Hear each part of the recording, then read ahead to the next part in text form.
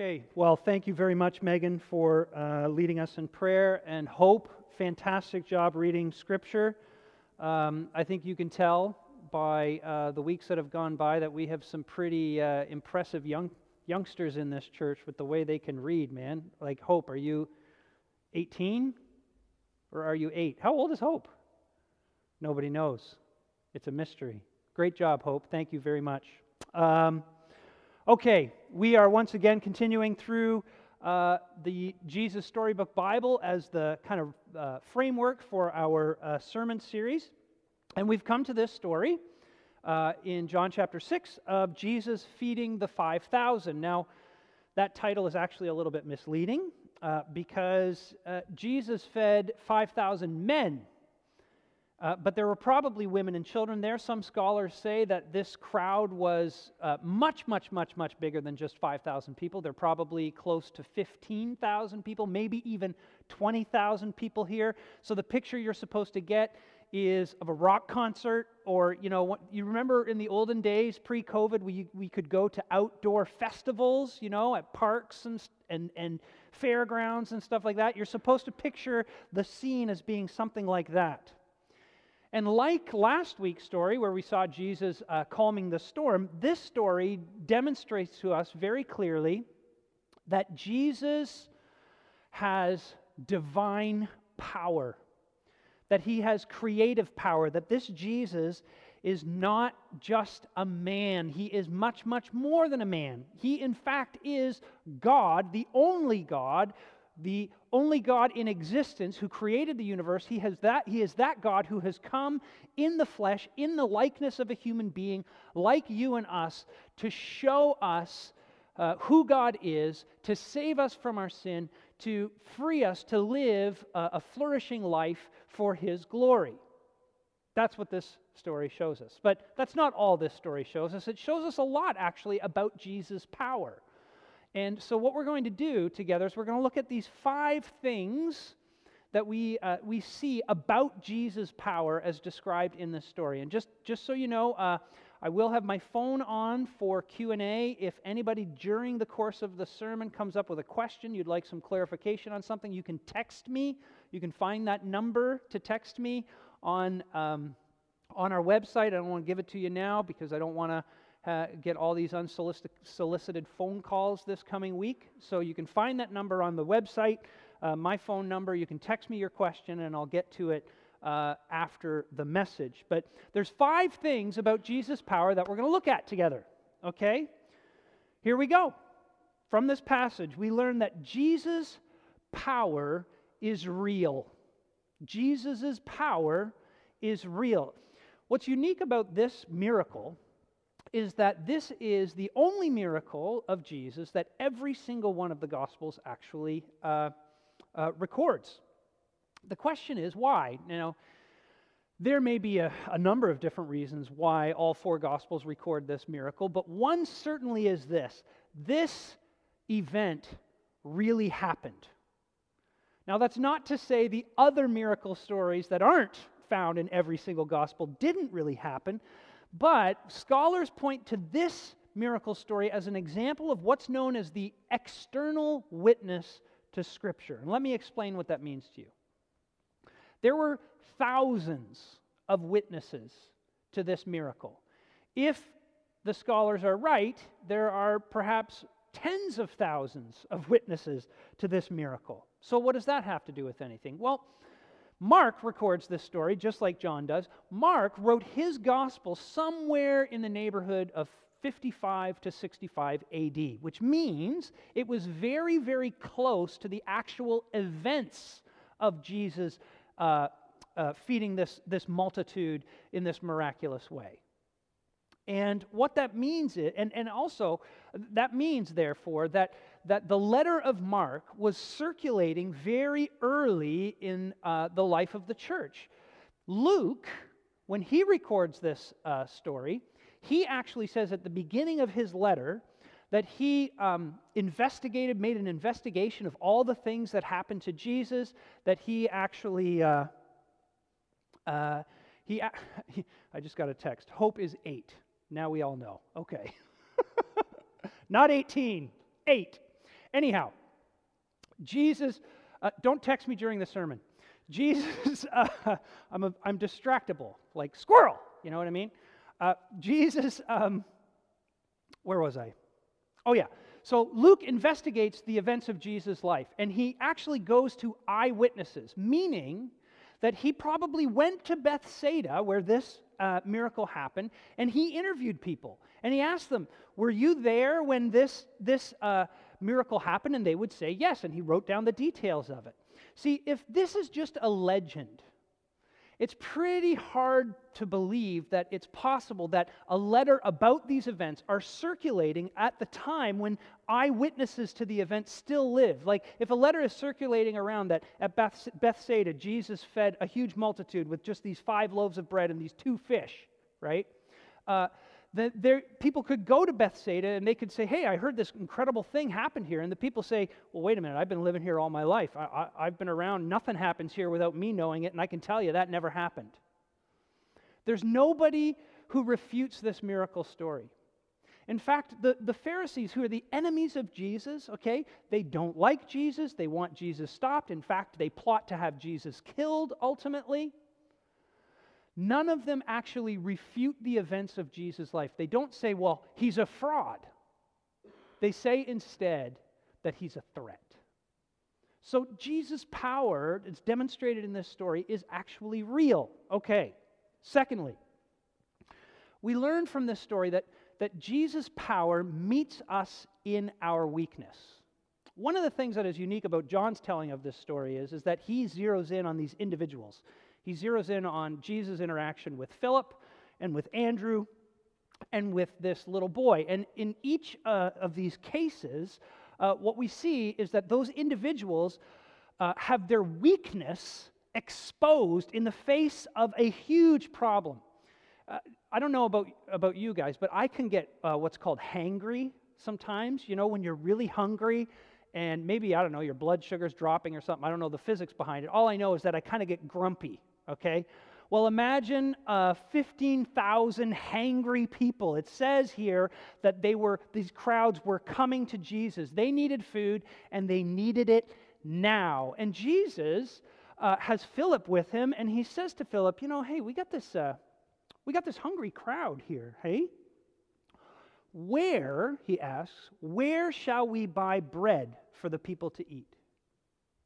Now, notice, Jesus doesn't say, Philip, man, we've got this huge crowd here. How on earth are they going to get fed? How in the world are we going to feed a group this size? No, he just assumes that they are going to take on the responsibility of feeding this hungry crowd. And so he says to Philip, where shall we buy bread for these people to eat? And probably he asks Philip because Philip is from Bethsaida. So he knows where the Metro is, or the Fortinos, or the No Frills, or whatever in town. He knows where to go. And of course, Philip, he looks at the crowd in front of him, and then he kind of looks at Jesus after hearing this question. He looks at the crowd, and he looks at Jesus, and he kind of goes, what did you just ask? You know, Philip crunches the numbers, right? And he says in verse 7, he says, it would take more than half a year's wages to buy enough bread for each one of them to have a bite, let alone actually be filled. You never have an hors d'oeuvre without having a meal afterwards. It's the worst thing for you when you're hungry and you get a little bit of food and it starts getting your digestive system going, and the next thing you know, there's nothing for you to satisfy your hunger. It makes you hungrier to begin with. And Philip says, look, this is impossible. And then, of course, Andrew walks up, and he's got this youngster with him. We don't know how old the boy was. And he's got the boy's lunch. And he says, well, I found this boy. He's got 5 loaves of barley and 2 fish. Now, these are not like the kind of loaves of bread that we buy in a grocery store. They probably look more like a biscuit. Okay, so 5 little biscuits, and the fish are not like the fish that we buy. You know, you buy a salmon steaks or cod fillets or something like that. These are the Greek there says small fish, meaning something like a sardine. They were really just a garnish. They weren't there for sustenance. They were there for taste. What this boy has brought is a snack.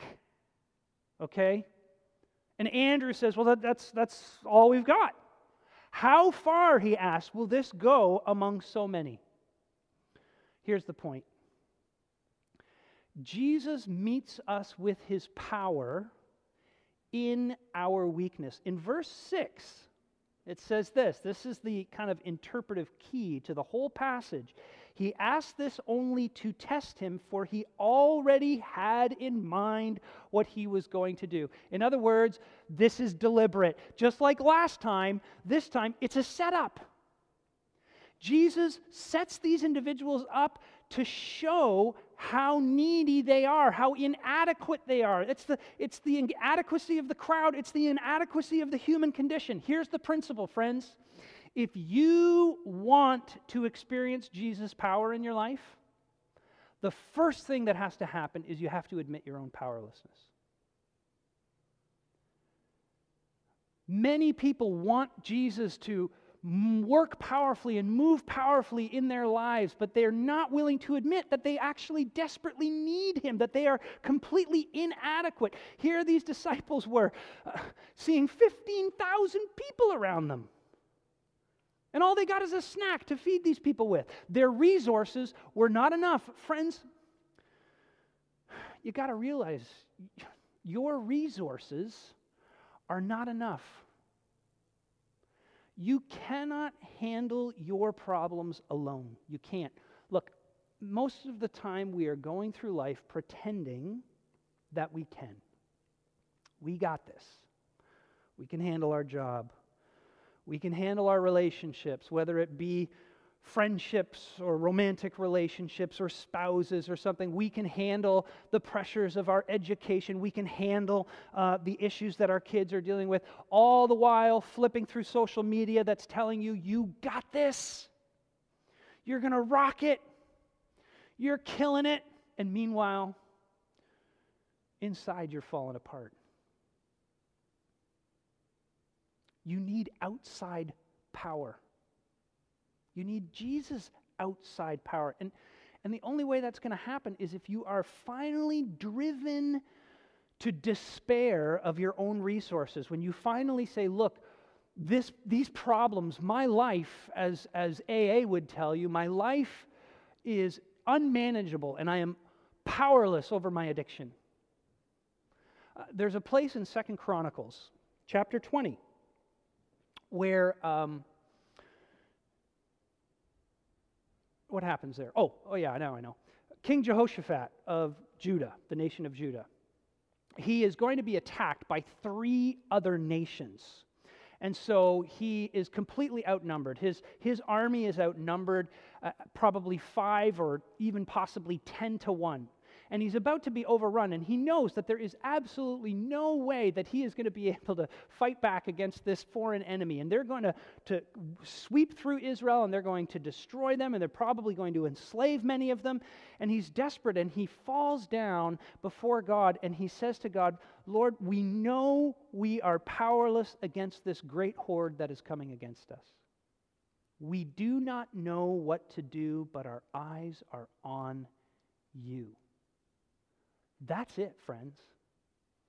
We know that we are powerless against this great horde. We don't know what to do, but our eyes are on you. You've got to come to the place where you say, I cannot save myself. That all my best efforts fall flat or they fall short. Half the time when I'm trying to do the right thing, I'm just making things worse. You see, the wonderful thing about the gospel, and you'll hear us say this around Grace Valley a lot, to come to Jesus, all you need is need. That's all you need.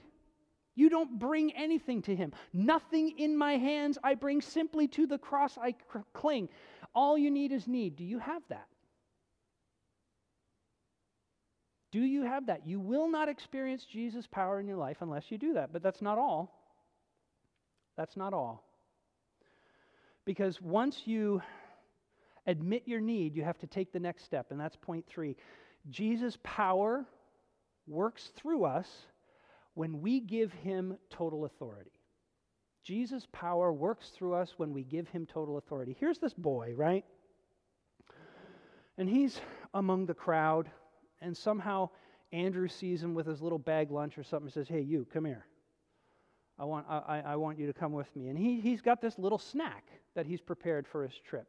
And Andrew brings him to Jesus, and Andrew says, hey, there's this boy here, and he's got this little snack. And what does Jesus do? Jesus takes his lunch. Verse 11. Then Jesus took the loaves. He took his lunch. Now, I'm sure Jesus is not a bully. You know, he's not like Mo from Calvin and Hobbes. Give me your lunch, kid. I'm sure that this boy offered his lunch to Jesus, and Jesus indeed did take it. But notice, the boy gave everything to him. It's not like the boy said, okay, here, take 4 loaves, and I'll give you even 2.5 of the fish, but I want a little snack for myself still, because, hey, I did bring it after all. It is my lunch. I think it's fair for me to keep 1 little biscuit, 1 little loaf, and a little bit of fish just for the taste to enjoy. No. He gave absolutely everything to him. And here's the kicker, okay?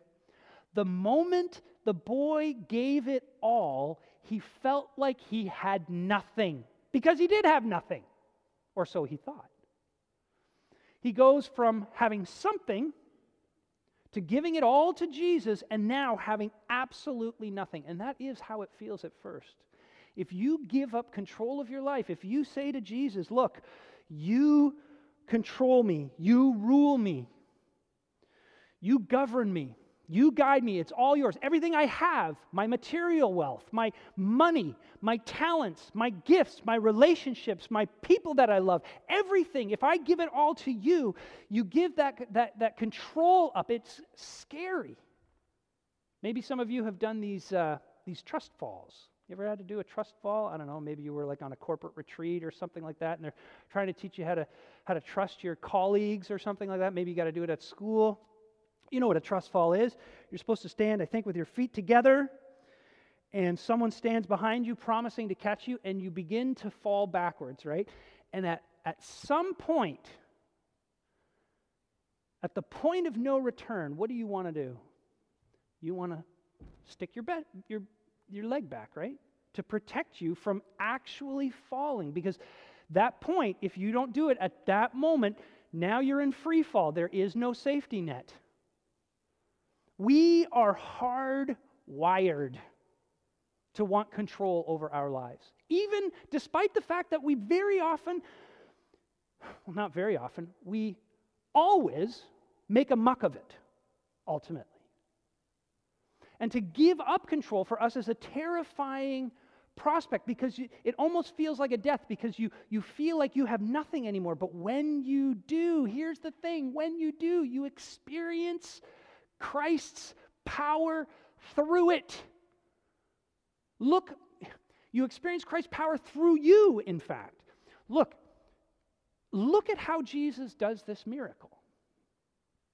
Look at how he does it. He could have been like Albus Dumbledore, you know, in Harry Potter. You know, the kids come into the great hall for dinner, and he just kind of waves his wand, and a big feast appears. Jesus could have walked through the crowds, and he could have gone bling, bling, and all these mountains of food could have just appeared in front of all these different groups of people. But Jesus doesn't do it that way. They would have oohed and awed over. They would, wow, this guy's amazing. Wow, look at the food. And he doesn't do that. No, he takes what this boy has, which is on its own not enough. He takes this boy's resources, but when those resources are placed in Jesus' hands, they become more than enough for his needs, for all of their needs. See, the power of Jesus is not just meant to work in us. What I mean by that is, yes, the Holy Spirit, when you come to faith in Jesus, for those of you who don't know about this, when you trust Jesus as your Savior, when you do give your life to him, that means that the Holy Spirit comes in you. The second person of the Trinity, he takes up spiritual residence in you. It's mysterious, I admit, because you can't find a location for, is the Holy Spirit sitting here? Is he sitting here kind of by my heart? Is he more in my stomach? It's not like that. He's spiritually present within you, and he works in you. He shapes you. He shapes your desires. He shapes your goals. He impresses upon you the love of God and shapes your psychology and even your image of who you think you are. He does all these things, and it's glorious and it's wonderful. But the message here is that Jesus also works through you. If you really want to know Jesus' power in your life, you have to pour yourself out for others. You have to sacrifice yourself for others. Let me press you on this a little bit. I was listening to a podcast this week where the podcast author, or whatever you call them, speaker, was talking about boundaries, the importance of boundaries, how we need to have boundaries and keep boundaries in our relationships because sometimes you can become overwhelmed by your responsibilities or obligations toward others, and it can be bad for your mental health and for your emotional health, spiritual health, and that is all absolutely true. But one of the things this podcaster pointed out, and I think it's worth thinking about, is that sometimes if we're not careful, we can use the language of boundaries to actually put up barriers to blessing other people. And rather than say that that's what you're doing, I will just examine my own heart and I will be honest. I want to help others as long as it doesn't cramp my style too much. I want to bless others as long as it doesn't have too much of an effect on my own lifestyle. As long as it's not too much of an inconvenience for me. As long as it doesn't cost me too much money or too much time or too much mental effort. Jesus could have said when this crowd came to him, he could have said, listen, this is their problem. These dingalings didn't bring lunch. They should have brought something to eat. It's their own fault. When Matthew describes this story, he says that Jesus went away to a desolate place, to the wilderness, for some rest, for some peace and quiet, and the crowds chased after him. And it says there, Matthew says, that Jesus looked at the crowds coming to him and he had compassion on them, and so he healed their sick. And then it says that when it was time for them to eat something, the disciples came to him and said, hey, send them away into the towns to go find something to eat. And Jesus' response was, you give them something to eat. It is your responsibility to care for those in need. Don't slough it off onto someone else and make it someone else's responsibility. You do it. But you see, when you do it, you become blessed in ways that you never imagined. When our family fostered, one of the things about fostering is it totally cramps your style, especially when you now have kids that are sort of like our children are pretty self-sufficient now. They don't need their parents a lot in terms of doing things for them, that kind of stuff. And then when you start fostering, and now you've got like a baby or a toddler in your house, and they need all kinds of attention, and they need their diapers changed, and you after supper you got to play with them to bedtime. You can't just go sit down and watch the news and read the book. It cramps your style. Totally it does. And you wake up in the middle of the night because they're screaming, and you're sitting in their bedroom with them, and you're holding them and rocking them, and you're thinking to yourself, sometimes you are thinking to yourself, what am I doing? But friends, let me tell you, it's in those moments that you experience the power of Jesus working through you. We did. Your limited, inadequate impatience and lack of compassion, it all becomes overwhelmed by the Holy Spirit and the grace of God, and you experience the thrill, in a sense, of being used by Jesus. This isn't me telling everybody here to foster. This is me simply saying, if you want to experience the power of Jesus in your life, you need to sacrifice for others. Pour yourself out for others.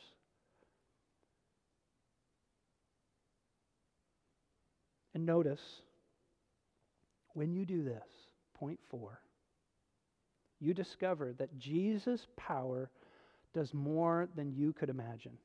This boy, he takes a leap of faith. He says, take it, gives it all to Jesus, and what happens? By the end of the story, you have a crowd that is stuffed. They overate, and there is food left over. You now have more food than when you started with, because Jesus just kept multiplying the food. And the people are like, okay, it's enough. It's kind of like when your mother-in-law just keeps putting more food in front of you and saying, come on, eat, eat. Oh, you're skinny as a rail. And you're like, I'm about to explode here. You cannot exhaust Jesus' provision, friends. You cannot exhaust Jesus' provision. You know, when we had this cockamamie idea that we wanted to maybe buy the church office last year because we thought, hey, maybe we can reduce some of our expenses. We got to go on some kind of fundraising drive. How do we do that? Within, 2 months, we had $550,000 donated to Grace Valley Church from people outside our worshiping community. Not because, I promise you, not because I am a good fundraiser. Not because I'm so smart at all of this stuff, but because for Jesus, when He has placed His seal of approval on a ministry, $500,000, $500,000 is peanuts. It is literally peanuts. We hold on to our resources all the time because we think we've got to be careful, man. We got to watch our money. We got to watch our stuff. We got to watch our time. We got to protect it. But Paul says in Ephesians chapter 2, he says, He can do immeasurably more than all we ask or imagine. I can tell you in that moment when those donations came in, it was immeasurably more than all I had imagined. I could not have imagined that people would give to our little community that they know very little about. They're not connected to us in any significant way, and yet they just wanted to bless God's work in this town, and they put their money behind it. When Jesus is there, there is always more you can hope for. Look what He did in John chapter 2. He changed this water into the best wine these people had ever had in their lives. And there was more than enough. And here He gave them the best meal that they'd ever had in their lives. And you know it's the best meal they never had in their lives because Jesus created out of nothing this bread and this fish. This is unfallen bread and fish. I stole that from John MacArthur. Last point. Jesus' power works His way. You know, in verse 4, it says the Jewish Passover festival was near. Passover was a national holiday to the Jews, still is for many of them. It's a little bit like Canada Day or Bastille Day. It's a celebration. It's a remembrance of the Exodus when God freed the people of Israel from slavery and made them a free people.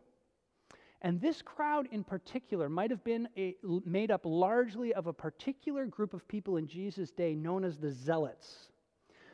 Now, the Zealots were a faction of the Jews, along with other factions. There were 4 major ones, and the Zealots were one of them, and they believed that this promised Messiah from the Old Testament would be a military king. And what he would do is he'd come and he'd overthrow Rome, and he would set up a new Israel with his righteousness as he would be the new king, and he would be righteous and good, and Israel would return to kind of the glory days under King David. And they met out in the wilderness because they were kind of like a guerrilla group. That's what guerrilla groups do, is they hang out in the wilderness and they train there and that kind of stuff. And Jesus is out there and He ministers to this huge crowd, and they see this miracle and they think, He's given us bread. And immediately their minds are going back to the Old Testament and they're thinking of Moses. In verse 14 it says this, the people saw the sign Jesus performed. They began to say, surely this is the prophet who has come into the world. They're making a connection to the Exodus, and they're making a connection to how Moses, on behalf of the people, he cried out to God and said they need something to eat, and God gave them manna through the ministry of Moses. Manna was this bread that they found every morning when they woke up, and it fed them the entire time they were walking through the wilderness. And they're thinking, as they look at Jesus, they're thinking, this is the man we're looking for. This is the new Moses. And so they say in verse 15, it says in verse 15, I should say, Jesus, knowing that they intended to come and make Him king by force. They wanted to make Him king. They said, this is the one we've all been waiting for. But that's not, you see, Jesus' jam. He did not come to give them a political kingdom. He says, the giving of the bread was meant to show them something. See, in the New Testament, every time Jesus does a miracle, it's described as a sign, meaning it's meant to point past itself. It's meant to teach them something. And what Jesus is showing them by giving them bread and sort of showing that he is greater than Moses, he's saying, look, your needs are greater than political. They are bigger than material. Later on in the book of, in the chapter, in John 6, Jesus is going to say to his disciples, he's going to say to the crowds, do not work for food that spoils, but for food that endures to eternal life, which the Son of Man will give you. For on him, God the Father has placed his seal of approval. He's saying, your needs are actually eternal. You have a hunger that literal bread will never, ever satisfy. It would never fill you. And if you are not getting that emptiness filled by me, you will starve forever. That's what he's saying. All your revolutions, they're all ultimately going to fail unless you deal with that hunger first. You're hungering for me. Your spiritual emptiness that you feel in your stomach is something that I alone can satisfy. And that's why he says to them these famous words, I am the bread of life. He who comes to me will never grow hungry. You see, Jesus is showing them that he's the one who can totally satisfy them if they put their trust in him. They wanted Moses to liberate them from oppression. They wanted him to be the new Moses. And Jesus is saying, I'm not just a new Moses, I am the ultimate Moses. Because I come to lead you through the ultimate exodus. Not just to liberate you for a little while from a political oppression, but to free you forever and ever from sin, from judgment, from hell, from guilt, by dying as your substitute. I am a king. But I'm a king who serves his people by dying for them so that you can feed your soul on me. You know, at Grace Valley, we do communion every week. Many traditions do that. Not all traditions do that. We do it every week. And every week we take this piece of bread that has been broken for us so that we can distribute it among us as brothers and sisters, as the body of Christ, and we can eat it, and it symbolizes the body of our Lord Jesus Christ. But the only way we can distribute it so that it can be fed to us is if we break it. Well, on the cross, Jesus was broken for us. If he had stayed whole, if he had not gone to the cross, we would have starved. But he was broken so that we could be made whole. He gave himself to us so that we can trust him when we give ourselves to him, that he will satisfy us, that he will watch over us, and that he will one day bring us into his perfect eternal kingdom where we will never, ever hunger or thirst again. I look forward to next week. I look forward to being able to again eat and drink in remembrance of him together. Let's pray. Father, we do want to know your power. Jesus, we do want to know your power. We see it on display in this passage, and we ask that you would enable us to give ourselves entirely to you in order to experience your power at work in us. We know we're weak, Father. We know that we cannot do it on our own. We are utterly desperate. But our Jesus is utterly sufficient. And help us, Father, to let ourselves be used by you, pouring ourselves out for others and experiencing your power through us as you bless the world through your people. In Jesus' name we pray. Amen.